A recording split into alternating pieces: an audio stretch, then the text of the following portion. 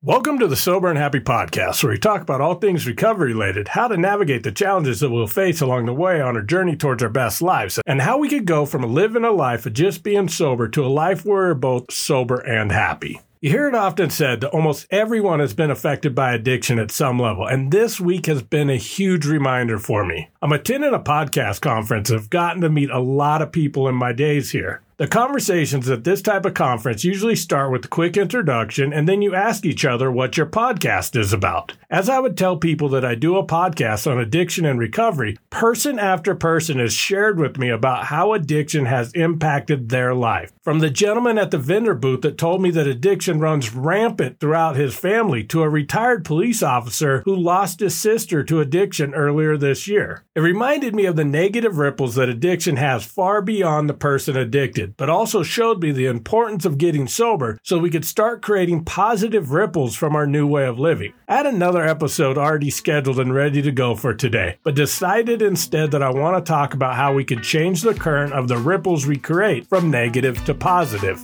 So buckle up, this is going to be a great episode.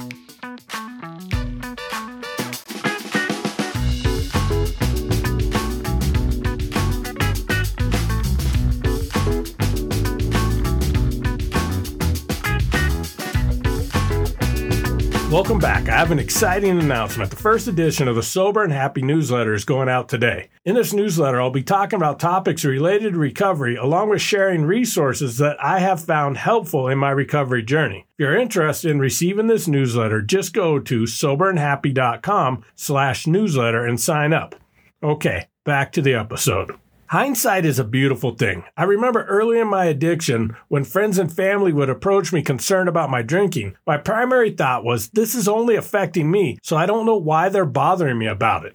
As my addiction grew, the immediate impact I was having on the people around me became more apparent, and I could no longer lie to myself. However, it wasn't until after I got sober that I realized how far the negative ripples traveled. A few months after I got out of rehab, I met a friend of my mom's for the first time. She told me that she was so proud of me getting sober and how much happier my mom was.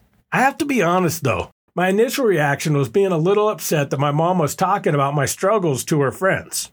However, I quickly realized that my mom too was suffering greatly from having to watch her son drink himself to death, and the support of her friends was what helped carry her through. Then as I looked at my mom's friend, I realized my addiction also had an impact on her. Anyone who has met my mom knows how easily it is to connect with and care deeply for her. If you think of anyone you care deeply about, you know when you watch them suffer, you suffer too. And then I thought about when I'm worried about a friend, it is really hard to be present in the moment since my thoughts are with them.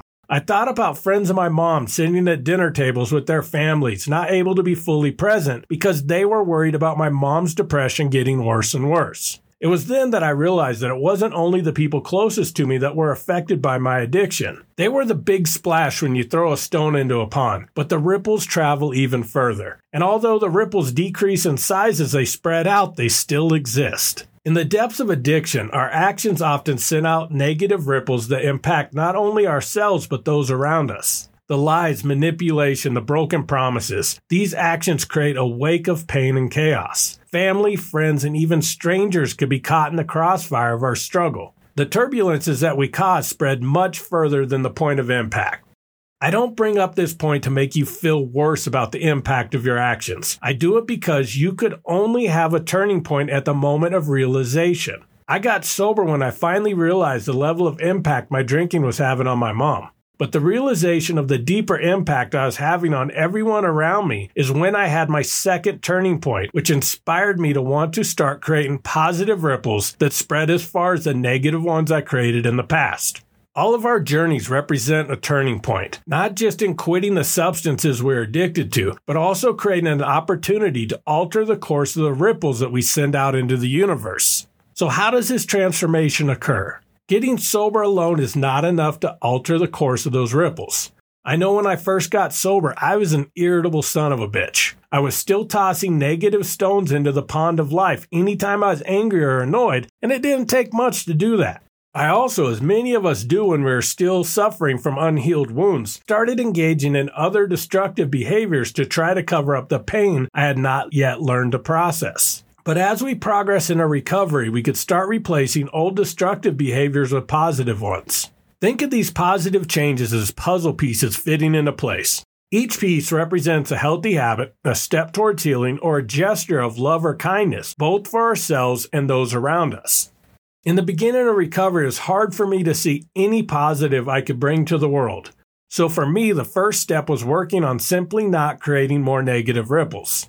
A lady I knew in recovery used to say all the time, "You don't have to show up to every argument you're invited to." In my irritable state then, I tended to not only show up to every argument I was invited to, I often invited myself to arguments where I didn't even have an invitation. I often had days-long texting arguments, and don't even get me started on commenting negatively on everything I disagreed with on social media. Unfortunately, this is common with people I see in recovery. Go on most recovery groups on the internet and you'll see in the comment sections that people can be very negative towards each other. I'm not proud to say that for a period of time I was contributing to that negativity. It is one of the reasons I created a group on Facebook where the primary focus is compassion and support, whether we agree with each other or not.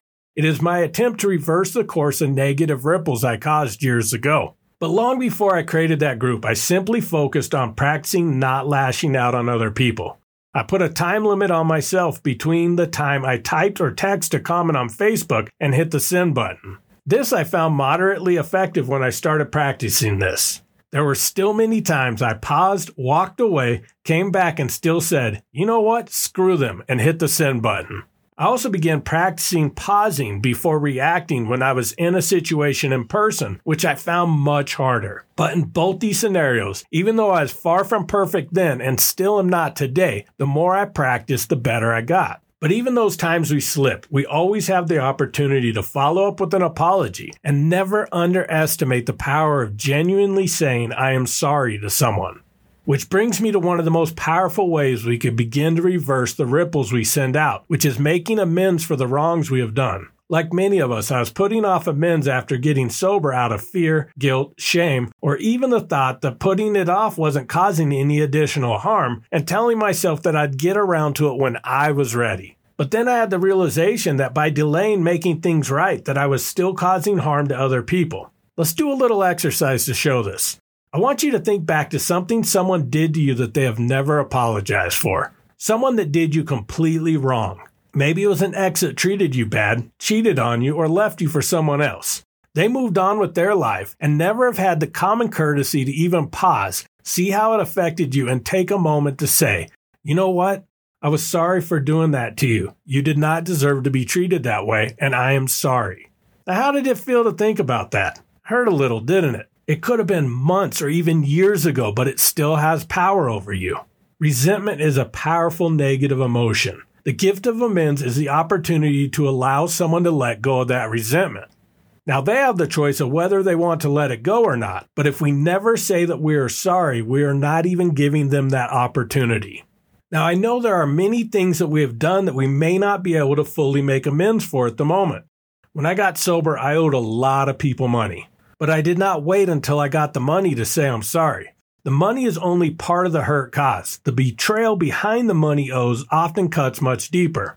I approached people I owed, apologized for my actions, and told them that they are amongst a lot of people that I owe, and that I'd begin paying them back a little at a time as I could. And I was amazed at the power just apologizing had. Most people were happy with $20 here and there, and I even had some people tell me not to worry about the money and I could pay them back by doing everything in my power to stay sober. Making amends doesn't just mend relationships, but it also sends out ripples of healing and forgiveness. These ripples can extend far beyond our immediate circle, touching lives we might not even be aware of, just like the negative ripples did in my story earlier of my mom's friends. The last and probably most powerful thing I want to talk about is a positive ripple that only us in recovery has the power to create. One of the most beautiful aspects of the recovery journey is how our transformation can inspire others. Our stories of recovery have so much power, not only to those struggling, but also to all of those that have been impacted by addiction. I first realized the true power of this several years ago. I went to a Tony Robbins conference. I was there because I always have been inspired by him, and I also wanted to walk across hot coals. During this event, I was sitting next to a lady and began talking to her. Up until this point, I tended to keep my past to myself, mostly out of shame and the fear of judgment. But as we talked, she shared with me that her son was deep into his addiction and she didn't see him ever getting better. At that moment, I thought of how my mom must have felt, so I shared with her my story.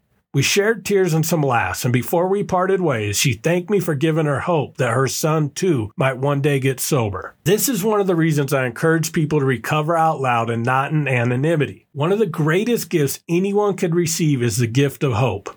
You have the opportunity to be a beacon of hope.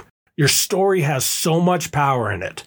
Not only to those who still suffer with active addiction, but to the people that are dying inside watching a loved one suffer from addiction. It is the greatest way I've found to this day to begin to spread those positive ripples. I want to thank you for listening to this episode, and I hope you're finding value from listening to my podcast. If you are, I'm asking for 2 huge favors from you this week that would help me. Share the episode with one person that might find it impactful, and please subscribe to the podcast, both of which help it grow. New episodes come out each Friday, so I look forward to connecting with you next week. And as always, thank you so much for listening and keep living sober and happy.